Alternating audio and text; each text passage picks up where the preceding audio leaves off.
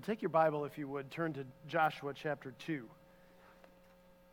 Again, I'm just going to celebrate that we got out of chapter 1. We made it. But there is so much more to come.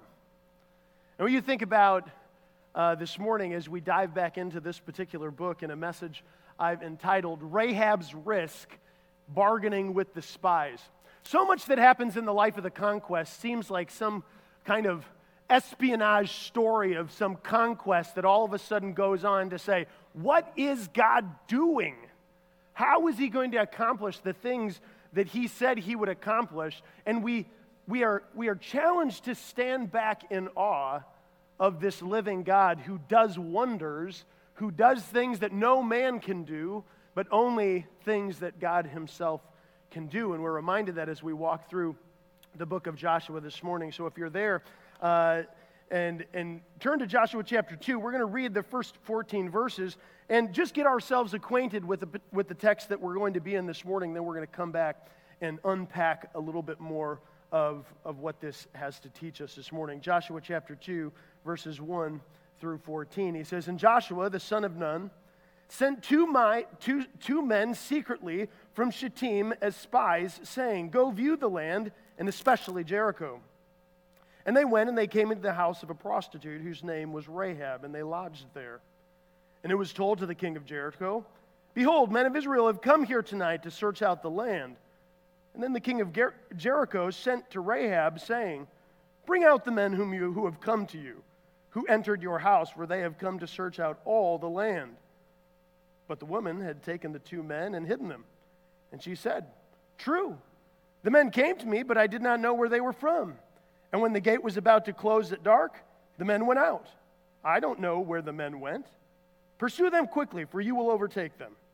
But she had brought them up to the roof, and she hid them with the stalks of flasks that she had laid in order on the roof. So the men pursued after them on the way to the Jordan as far as the fords, and the gate was shut as soon as the pursuers had gone out.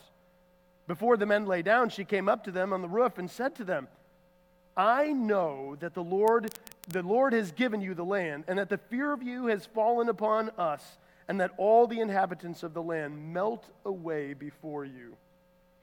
For we have heard how the Lord has dried up the water of the Red Sea before you when you came out of Egypt, and what you did to the two kings of the Amorites who were beyond the Jordan, to Sihon and Og, whom you devoted to destruction.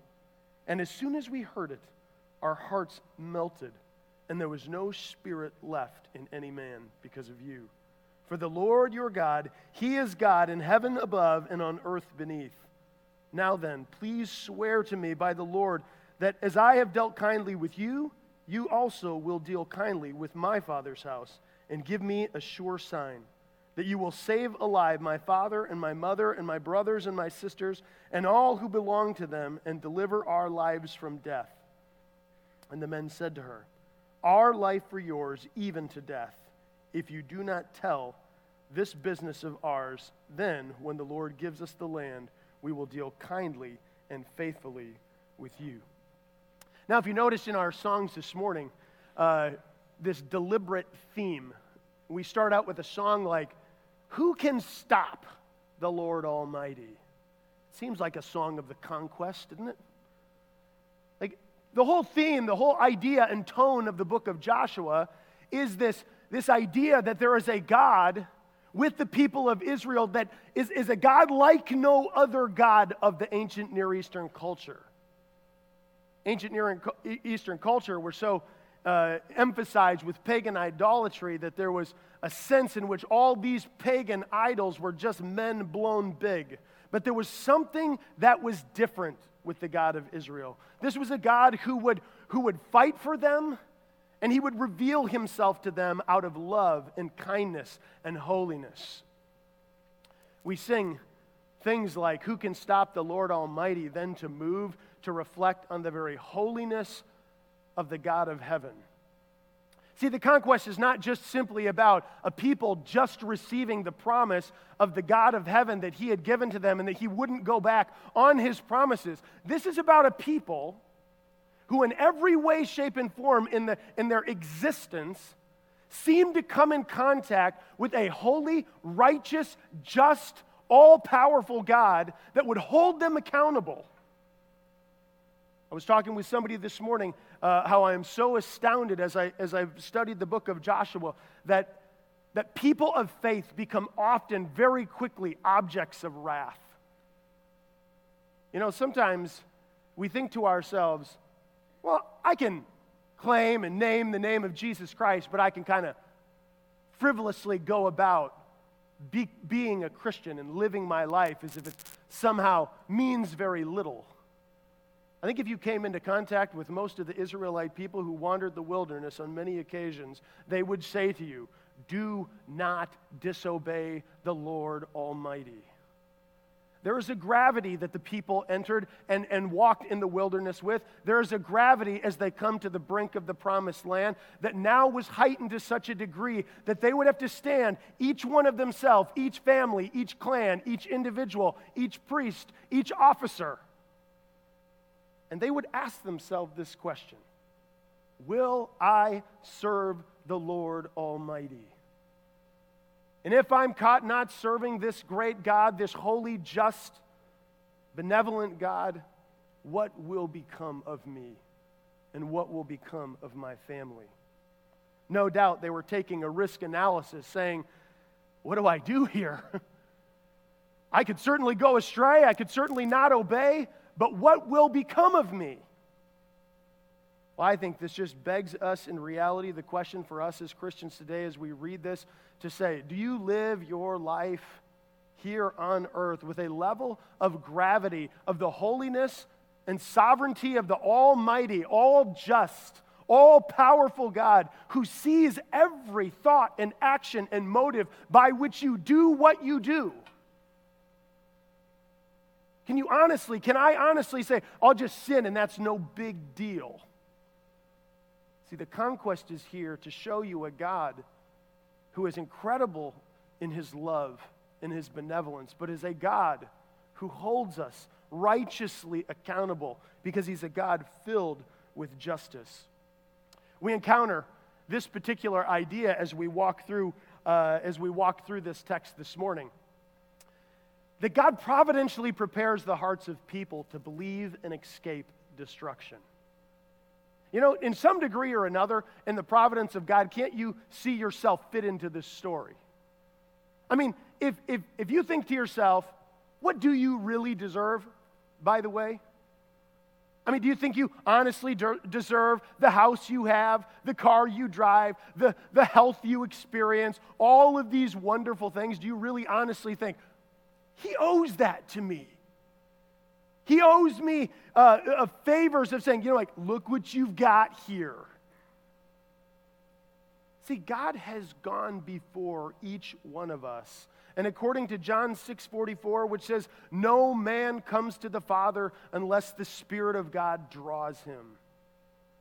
He has gone before you, believer, so that you may escape the destruction that is to come.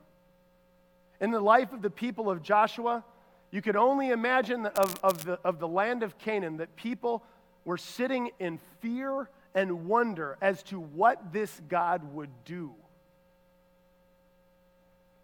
He's providentially preparing hearts of people, even people's hearts who are unlikely, you would think, to receive it when they come to a person like Rahab.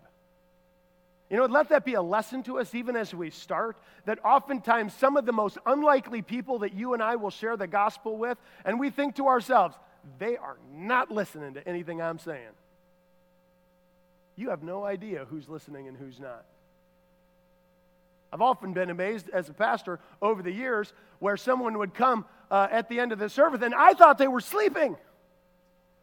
And they would say, I heard this, and they quoted exactly the quote that I said, something that they paid attention to. I was like, that is just befuddles me. I thought you were sleeping the whole time. Like, no, I got you. I got what you were saying.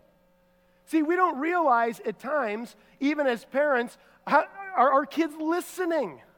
Are they picking up the things that we're saying? And I'll be astounded when my children at different times say, Dad, I remember when you said, and I'm like, what? Something stuck?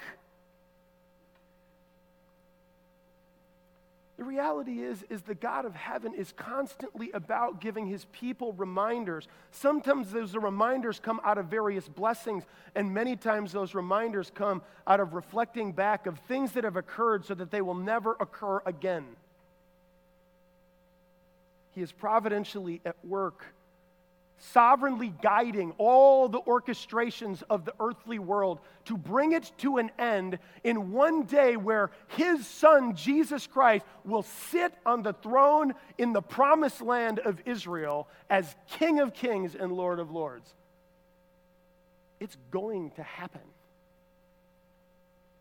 He is preparing hearts of people until that day comes. And we ought to be about the business of being willing to go out and share the gospel and the good news so that as many can escape the destruction that is to come, will be saved. Don't shy away from people of any particular perspective or habit or circumstance that would say, I don't know if I'm going to witness to them. People need Christ no matter what persuasion or choice of living that they're happening to being choosing at the moment. If they do not see Christ, they need him. That is their biggest need. And all the other stuff God will unfold to them if genuine repentance and faith takes hold. Now notice this. Now, like I said, as we walk through this book, it seems like some kind of a scene in a storyline of chapter after chapter after chapter in the conquest. And you notice this morning, we're going to talk about one of these chapters. Now we're in chapter 2, okay? Here we have it, the spies, the lies, and how to survive. Chapter 2. That's what you got in front of you. Notice what's going on in the life of these particular spies. And Joshua the son of Nun sent the two men secretly from Shittim, and the spies saying, go view the land, especially Jericho. Now, before we go by too fast, because we don't want to rush too fast and not get all the things God wants us to get, let me park on this particular location in which they happen to be camping at this particular moment. This place they camped in the plains of Moab in the northern part, which is called called Shittim. If you go back, and this was, by the way, a helpful reminder of those things, what not to do as we talk about the spies. Now just notice the irony and the foreshadowing of sending these two spies out. Now, just pause for a minute if you happen to know and read your Old Testament and you realize, let's see, the first time they went in to spy the land, they sent 12, and now Joshua secretly sends 2. Now, maybe draw your attention, maybe perhaps Joshua's thinking, last time we sent 12, it didn't go so well. There was 2 of us who came back faithful. Maybe I'm just going to go with 2. Maybe that's more providential, Lord. Okay, we don't seem to get any indicators from the text or any other particular way that this was some kind of a special endeavor. Joshua was just trying to have a scenario where the spies could be sent, they spy out the land, and they could come back and it wouldn't happen. But it does kind of enter your mind to think, well, last time this didn't go so well, and Joshua was sending less men. Now, one of the potential reasons for that, possibly by sending only 2, is that they're 7 miles away on the eastern part of the Jordan. Think about all of the land of promise is now on heightened alert. It's the time of the season where the Jordan River has now begun to overflow. It's the time of the harvest. People are bringing in the harvest. He sends out these 2 spies out of a place that everybody knows they're camping because, unbeknownst, you just can't hide 2 million people very adequately. They happen to be there. And so Joshua, as he comes and says to the officers in our previous text, go, prepare yourself. You're going to be close to entering the promised land. In tandem, behind the scenes, it's almost like you always get that story like, meanwhile, back at the camp, Joshua's sending spies. And he sends 2 spies to specifically target the city of Jericho. But they are camped in a place called Shittim. Now, they had been there for quite some time. Now, take your fingers, flip back to the book of Numbers for a moment, because this place is not some insignificant place that has some insignificant background or backdrop to the people entering the promised land. In Numbers chapter 22 is where we find this story. But as you're reading there, let me just prompt your mind and remind you of various stories of the people of Moab. Now, if you can trace back the people of the Moabite people, you understand that the Moabites were a descendant of a son that was born to Lot in a very terrible situation of Lot and his daughters. And the oldest daughter bears a son out of this terrible situation, and they are called the Moabite people. Now, I just think it's important when we think about the Moabite people and other people groups, by the way, that we realize that God, as he enters the people into the conquest, whether it's the east side or the west side of the Jordan, that there are lessons and things that were not taught generationally. And the Moabite people were wicked people. They come, and you remember this story. Now, all of a sudden, the people are camped at Shittim. In Numbers chapter 22, notice, here's what it says. Then the people of Israel set out and camped in the plains of Moab beyond the Jordan at Jericho. And Balak, the son of Zippor, saw all that Israel had done to the Amorites. And Moab was in great dread of the people, because they were many. Moab was overcome with fear for the people of Israel.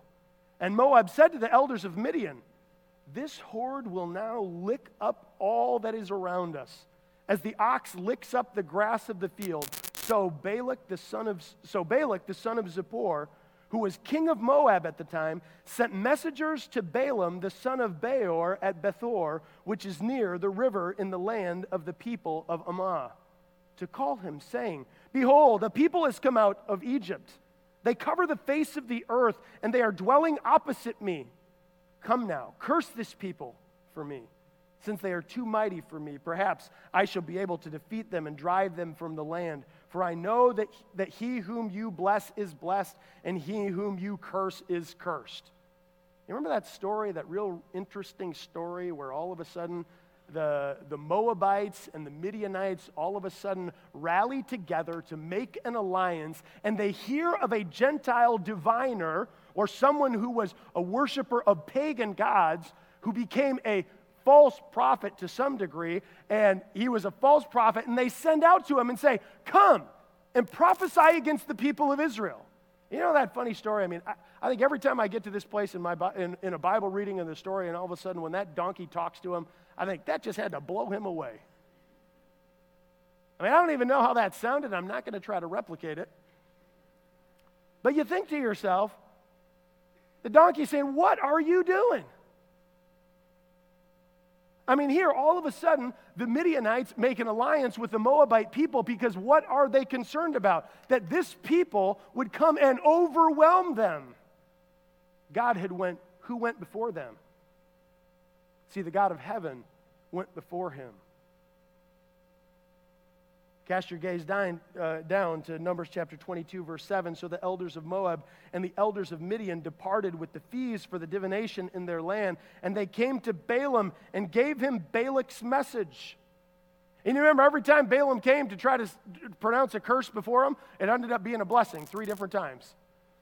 I mean, I'm thinking Balaam saying to himself, "This is not working the way I thought it would work." God was superintending to intervene in the lives of his people. By the way, don't think that we don't have a God that is continually intervening on your behalf.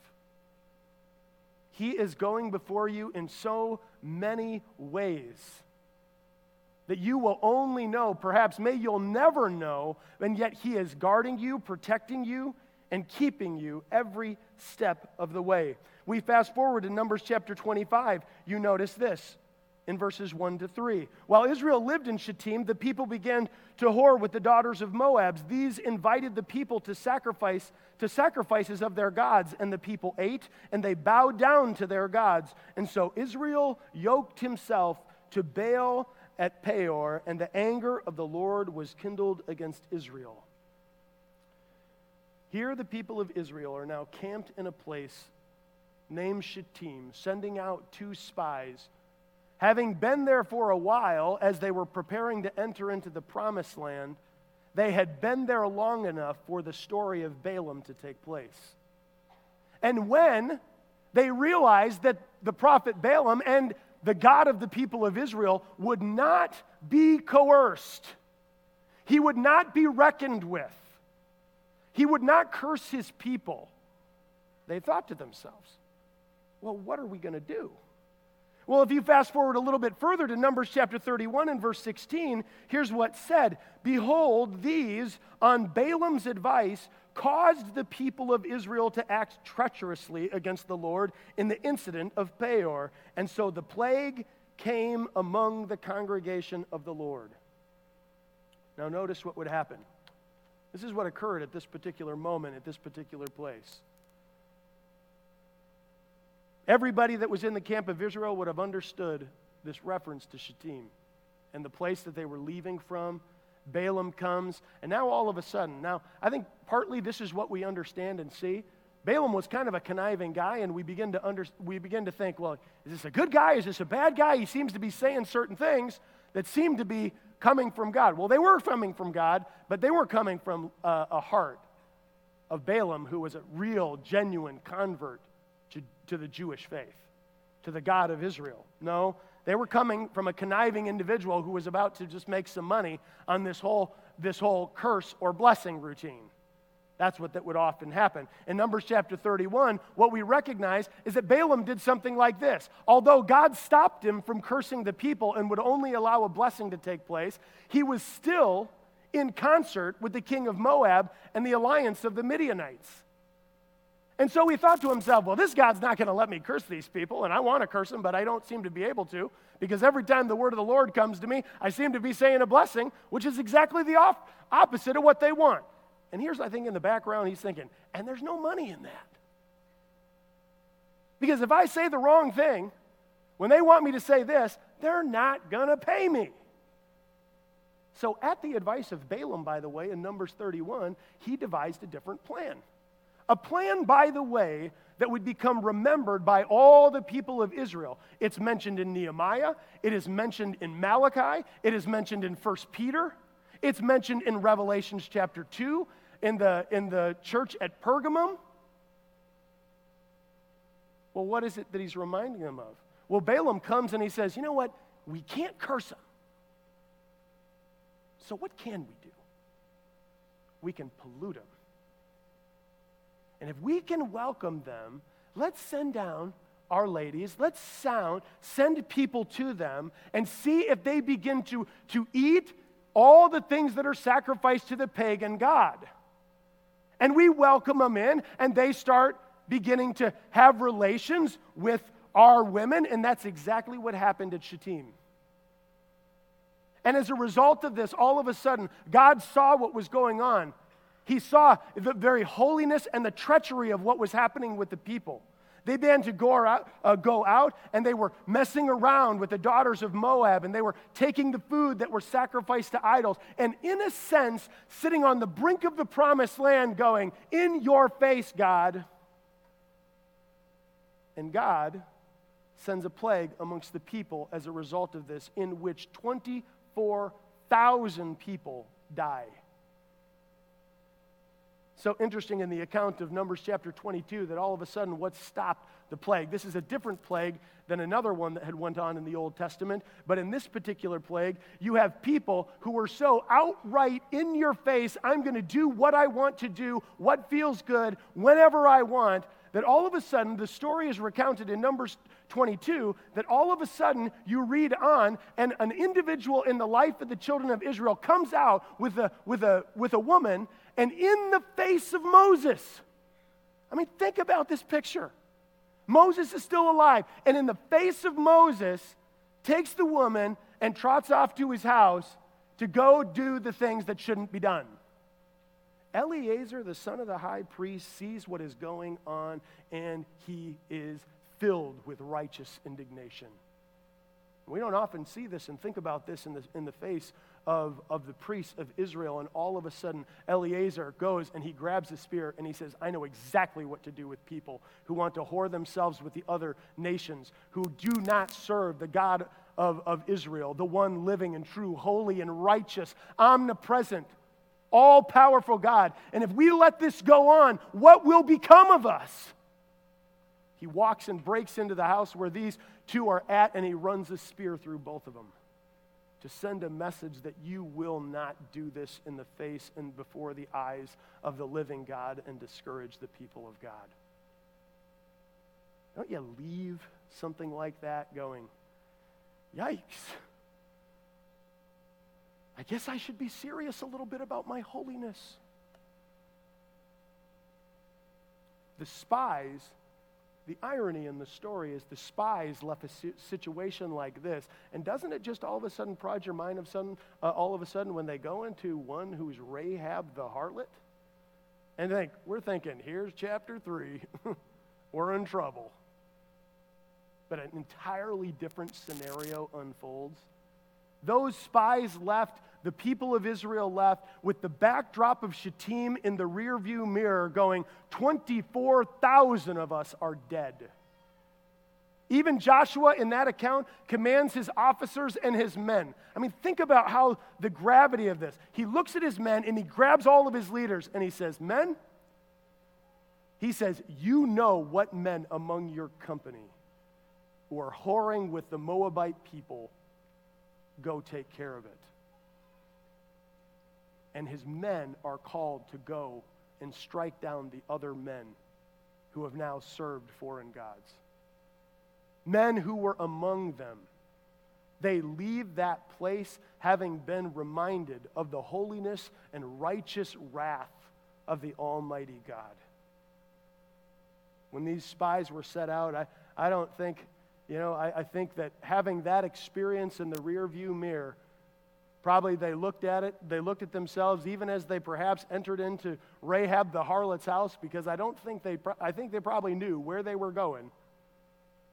And they're saying to themselves, let's not forget. Can I just say to you as a Christian, please don't forget the holy, awe-inspiring, powerful God that you serve, who gazes into your heart and mind to bring you and I to an accountability that when we ourselves do not take seriously the things of God, there is consequences for it. We can't go through the conquest and hear the people go in and take out all these people of the land, which we'll come back to, and not be left with some serious sense of gazing into the deepest reservoirs of our soul and saying, am I holy as God desires me to be holy? Well, the mission was to spy out the land.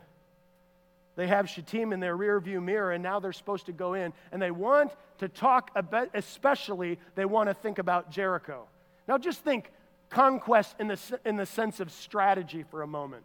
Because it wasn't just the fact that God said, go in and take the land. There was still a will and still a commander, and they would know what to do.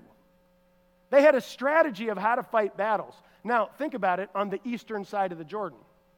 You can't be fighting two battles on two different fronts all at the same time. So God goes before him, and he destroys the king of Sihon and Og in the northern part of the eastern side of the Jordan. Then he is able to have them take care of the issue of the Moabite people, so now they're not going to be fighting on the eastern front. But now they're camped about 14 miles on the eastern, or 7 miles on the east. You get across the Jordan, and Jericho's about 7 miles, which you can see, and off into the distance, you see this kind of picture of the people. You see the rising Judean wilderness and hill country that would eventually lead to Jerusalem. And there it is, Jericho, the old Jericho, tucked right there on the corner that became what has been known in the New Testament as the City of Palms.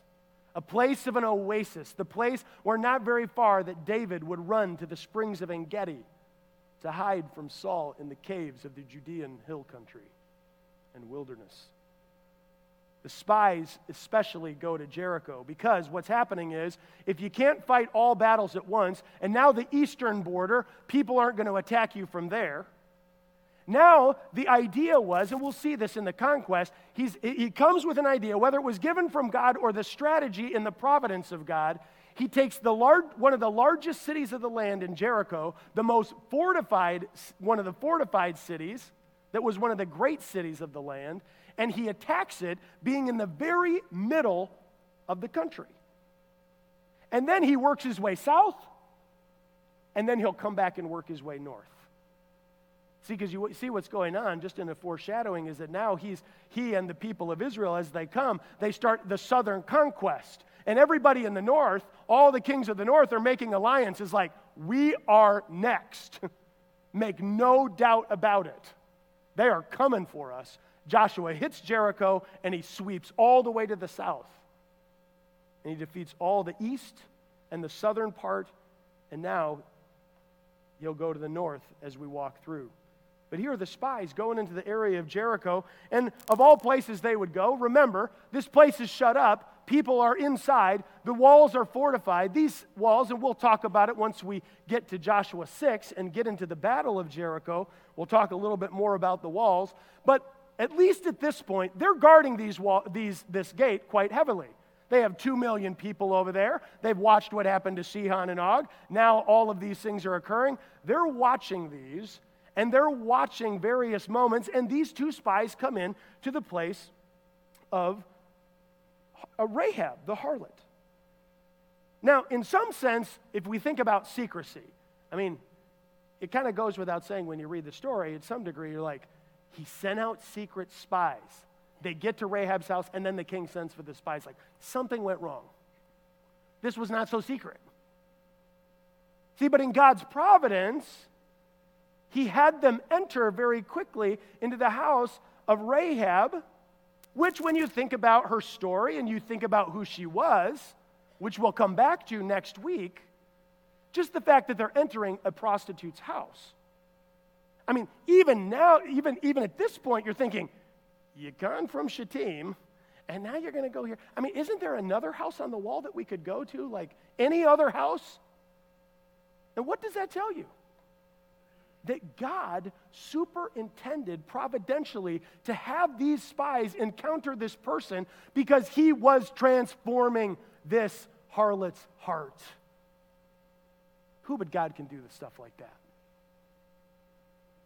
Who but God can all of a sudden take the heart of a person who is an idolater and can change it to be a repentant follower of the true and living God? I'll tell you what, he's taken this heart of this idolater who wants to do his own thing and wanted to do his own thing, and he changed it. He grabbed me. He said, you're not going that way.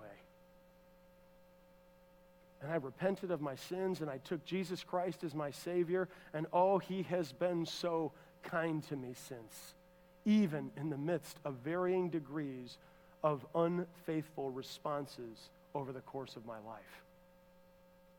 And this God who is kind and merciful and benevolent comes to me over and over again as he comes to you, and he's willing for us to come to him through confession and repentance and restore the relationship that we enjoy with the living God. These spies come to her house, and it's so interesting in the course of the story that we would see them come to her. And now she unfolds this as we look into the land. It's kind of interesting because you look at this, and here they come across from Shittim to Jericho, and all through the midst of this, of course, remember, the Jordan River is overflowing. So this is why the mention of the fords, by the way, because during the time that the Jordan River would overflow, it was really hard to get to and from to the other side. So they built these various fords so that people could go across and get to and from different places from the east on the western side of the Jordan. So when the spies go out, the natural conclusion, of course, Rahab picks up on this, is chase them, and then it says that they went as far as the fords, because it's an easy place to track who's coming and who's going. Rahab instead hides the spies. It's very interesting in this entire account, because as they walk through, Rahab does something that we look and we grapple with and wrestle with. Notice, she comes, and because we read it, I'll just paraphrase it. All of a sudden, they come in, and secrecy was no longer as secret as the two spies had thought. They come into the house of Rahab the harlot, and Rahab must have known that the king had sent messengers to her house because she hid the messengers up on the roof. Now, this becomes really important in the sense of the harvest because I want you to realize what's coming in Jericho as a foreshadowing. They brought in all the harvest. If all of a sudden you were going to be ransacked by another nation, and it's harvest season, you're probably not thinking to yourself, should we leave the wheat in the fields or should we bring it in?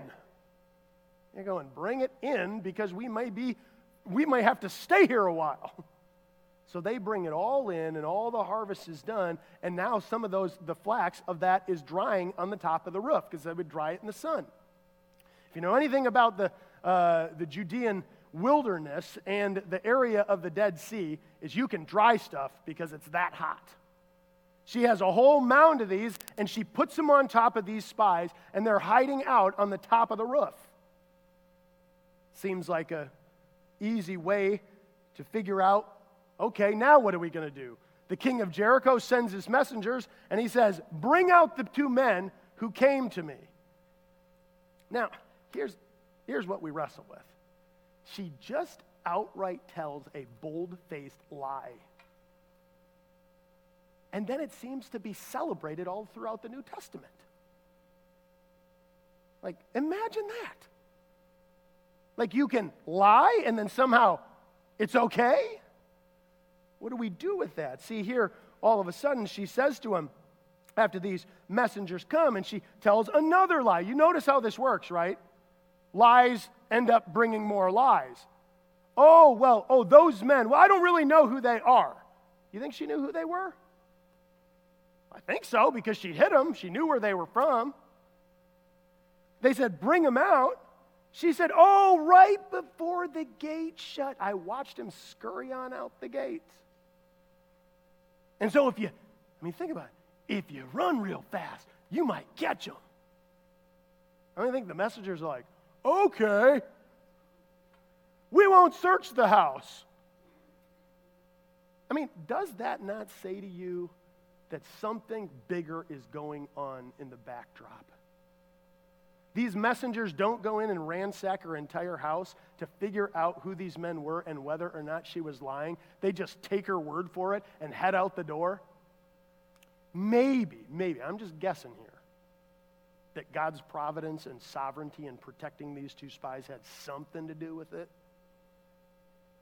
See, God is always in the business of revealing his sovereign hand, because when we get to the conquest, remember when we first started this journey? That the conquests are the acts of the living God, who happens to be done by a chosen leader from the living God to a people group that was chosen by the living God. And when this God says, I'm going to bring my people, my spies, and I'm going to bring them back with a message that Joshua told them to spy out, and especially Jericho, they need a message, and they've got to take something back, and I'm going to make sure that it happens. And I'm going to do it through some of the most unlikely people, some of the most unsavory people, who have some of the most unsavory occupations, and they're going to do things like bold-faced lies, and I'm going to bring good out of all of it. There is no one, believers, that I know who can take account of all things going on in the world, every human action, every king's word, every parliament's decision, every election cycle. There is no one who could account for all of those things and go, watch what I can do. I'm going to show you something. And that is what God is in the business of constantly doing in earth history. Just at the moment when you think we're in dire straits, that nothing would come out of something good, God goes, okay, watch. I'm going to use this person and that person, and they might not even be believers. And we as believers stand back and say, oh, I know what we say. Oh no, we're going to ruin. No, believers say something different, don't they? They go, God must be up to something. Because when God allows whatever God allows, then we have to sit back and say, then he must have a plan of which he's not made me privy to. And we sit back as people of faith and say, I trust you. I trust what you're doing. I trust where you're going with this. I trust that you will exalt your name in the process. Well, it's very challenging as we think of various things like this. What does the Scripture say about things like lying? Seems to be since this is celebrated, I at least think that we have to talk about it. Well, what does it say? Well, Proverbs says this in Proverbs 12:22. Lying lips are an abomination to the Lord, but those who act faithfully are his delight. And you have to ask yourself, is God pleased with Rahab's lie? Is he pleased with any lie? Now, think about Ephesians chapter 4, where it says, therefore, having put away falsehood, let each one of you speak the truth with his neighbor, for we are members one of another. Now, do you get any sense in the Old Testament or the New that you get these scenarios where it's like, it's not okay to lie except for these given reasons? Do you ever get that anywhere? You get it nowhere. It's always wrong to lie. There's never a justification for lying. In fact, if you read the text carefully, Rahab is not commended for the lie. She is commended for her fear of God, although she lies. Let me just sit on that for a second. I'm not going to ask you to raise your hand, but you probably lied before sometime in your life, haven't you, Christian? Even as a Christian? And what does God do with people who are in those scenarios? He is kind, he's gracious, he allows repentance and forgiveness and a cleansing. We don't do what Paul says, shall we sin then so grace may abound? So let's go out this week and be a bunch of liars. We're going to see God's grace this week. No, we don't do that. What we say is, we stay away from lying. See, that's the challenge is the truth is very particular. It doesn't give a justification for wrongdoing. In fact, when you read historical books in the Bible, hermeneutically speaking, remember, historical accounts they record events. Just because it's in the Bible, a sin that Rahab lied is in the Bible, that is not a justification hermeneutically to say, well, they lied in the Bible. That's equivalent to saying, well, you lied, so I thought I'd lie. Well, that never is going to work because God is a God of truth. He's the way, the truth, and the life. And in fact, it even says something even further in the New Testament that those who are liars will be facing complete eternal damnation. It doesn't mean because liars can't get into heaven, but those who lie and are unrepentant of their sin and continue on lying and believing that that's what they can do in the face of a holy and righteous God, God says, that isn't happening. Because I'm holy and I have to be just. Well, it goes even beyond that. Is it ever right to do the wrong thing in order to accomplish a good thing? Well, I wanted to lie to them because it's their birthday and I didn't want to know there was a surprise. Isn't there a better way to say it or set it up so you don't have to lie? See, don't do a wrong thing in order to conceal something that would be a right thing. Look at your heart and say, I want to be a person of truth. Truth matters at all costs because the living God sees what I'm trying to do. Truth really matters. I think this can ring in their ears as we think about this because we were here just not so long ago. Only be strong and very courageous, being careful to do according to all the law that Moses, my servant, commanded you. Do not turn from it to the right or to the left, that you may have good success wherever you go. It's not like, except these scenarios, you can have good success and lie. See, this was ringing in their ears. No, that's not right. Now, were the spies thankful? Now, they didn't lie. Glad she lied for us. We're not going to stand accountable for that one. But in God's providence, he uses unlikely people to accomplish things that he had promised over the course of his determination. Now, I think it also challenges us with this. What would you do if you were in a situation like that? I mean, maybe I'm crazy as I study the Bible and I think, what is a scenario that would happen to me? And if I were in a situation where I were trying to harbor and appreciate life and keep someone from dying, and they said, tell me where they are, I'd be like, I don't think I would say, hey, they're in the closet down the hall, first door on the right. They're waiting for you. But I also don't think I would want to say, they might be up in the attic when they're down in the basement. Now, in the midst of that intense moments, I know we all think to ourselves, what do we do? Do we say, like, in a quick moment of our assessment, like, God will forgive me? No, they're not there at all. Or do we say, nothing, and rest on the shoulders of a living God who's all-powerful to protect people in ways that we could never protect, even if we decided to lie in order to protect him? He didn't need my lie in order to protect people he cares about. We have to be serious about sin no matter what level that comes. And we can't give a justification. And I don't think that's what's going on here in the text. The Bible is not giving Rahab a justification, but she is commended as... Now, I don't know about you. We'll talk a little bit more about this next week, but I don't know if you were a lady and this was your occupation prior to coming to faith in Christ, that you would really appreciate to be known for the rest of your life as Rahab the harlot. You're like, Rahab who? Oh, the harlot. Yes, I know who you are. Like, that would not be the thing that you would want to be known for, would it? And yet it is used in the New Testament to remind you of the kind of people that God redeems from the darkest individuals who are doing some of the darkest, immoral type things, and he goes, I can transform that person's heart in a way no one else can. Oh, and if that's you and you're here this morning and you say, I need that transformation, if he can do it with someone like this, he can do it with anybody.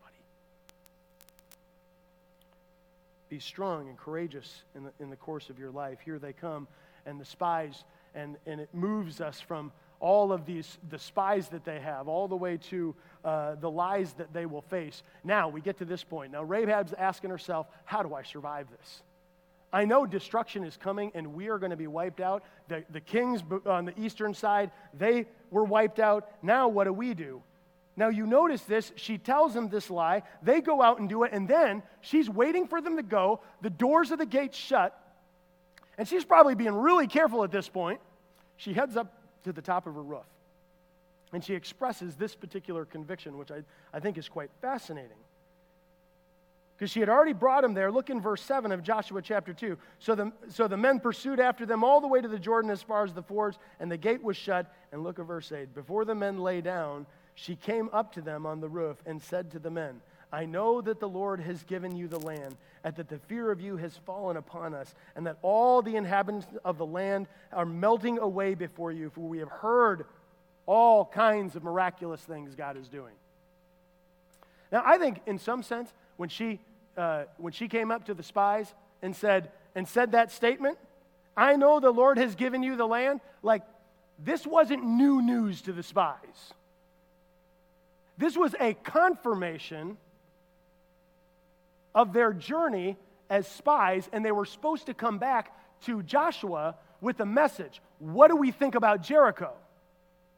And it wasn't just about strategy, because once you get to Joshua 6, I mean, the strategy of walking around the walls of Jericho and then blowing your horns and hoping the thing would fall down because God tells you to do it, I mean, that kind of strategy is unheard of in the ancient Near Eastern land. You kill people, you tear down their walls, and you destroy them, and you take all and you plunder everything. But here, she comes and says, I know the Lord has given you the land. That was, by the way, what they began to understand her initial conviction. The Lord has done this for you. And the fear has fallen upon us. I mean, just maybe reference a couple of texts that just help you realize that God was working far before this. In Exodus chapter 23, verse 27, it says this, I will send my terror before you and will throw into confusion all the people against whom you shall come, and I will make all your enemies turn their backs to you. Deuteronomy chapter 2, verse 25. This day I will put the dread and the fear of you on the peoples who are under the whole heaven, who shall fear the report of you, and shall tremble and be in anguish because of you. Deuteronomy 11:25. No one shall be able to stand against you. The Lord your God will lay the fear of you and the dread of you on all the land that it shall tread, as he promised you. I mean, I don't know about you, but if I was one of those spies laying under the flax, kind of going, man, are we going to get caught? And then all of a sudden, this Rahab the harlot comes out and says, psst, I want to tell you something. Like, they don't know what they're getting into yet. Is she going to turn him in? What's going to happen? She at least hides him. That's a good thing. And then she comes up to him and says, I know your God has given you the land and the fear of you and the people. And now when she says that, it's the fear of the people's God.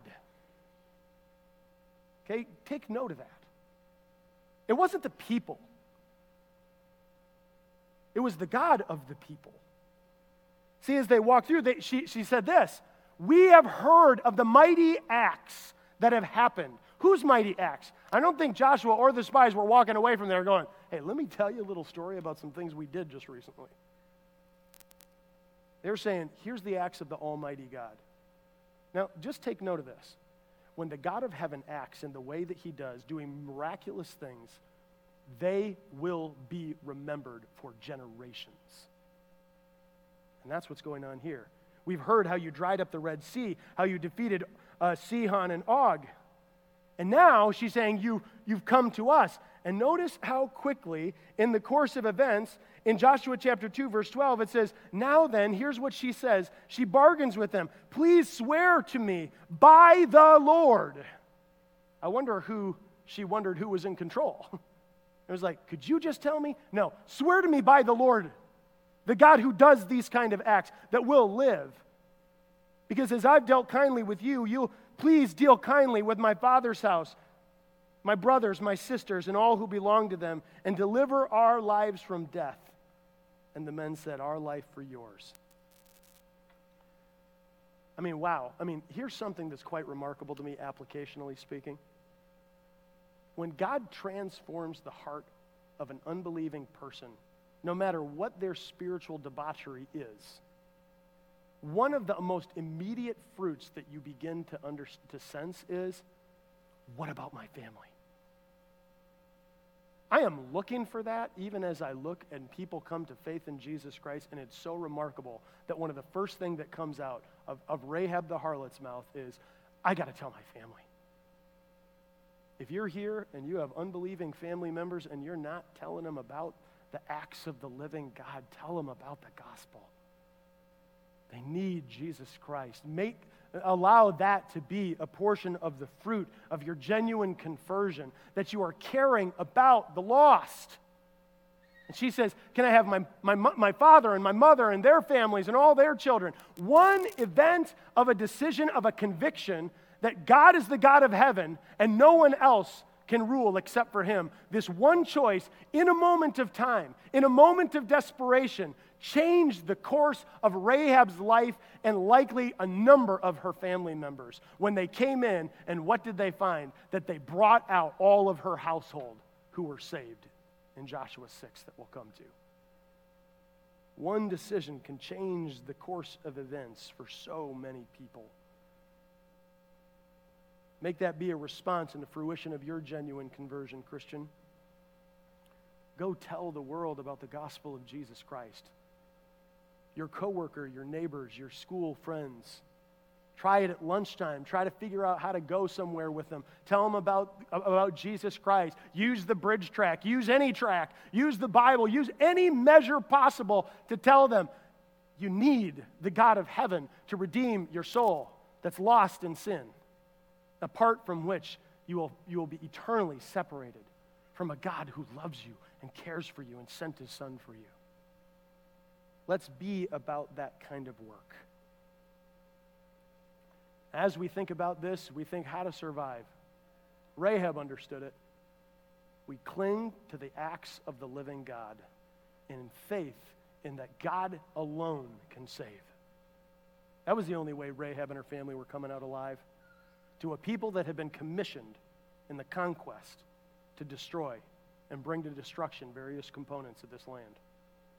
And she understood it and said, your God is the God of heaven above and on earth below. No one can stand before him. Well, what do we learn from this? I'll tell you what, some of the things we better learn have to be in reference to our God, isn't it? If these acts of the conquest are in reference to our God, let's learn this. God is in the business of redeeming people, so don't forget that. I know I hear a lot of Christians talk about the debauchery in the world and all kinds of various components of LGBTQ plus and whatever other thing that goes on that people choose as various components of lifestyle. And I've watched Christian people, by the way, look at groups of people who do certain things and say, well, I don't want to be contaminated. I don't want to be associated with. But don't all people need Jesus Christ? No matter what their choice of sin? We can't be afraid to go and sit down, as Jesus often did, with tax collectors and sinners to say, bringing them the truth that can free them, by which is the only way that they will ever do anything else, is if they are freed from their sin. Because that's who we were. We were just like them. Caught in our trespasses and sin, like sheep who had gone astray, until a kind shepherd came and went out for a lost sheep. That's you and me.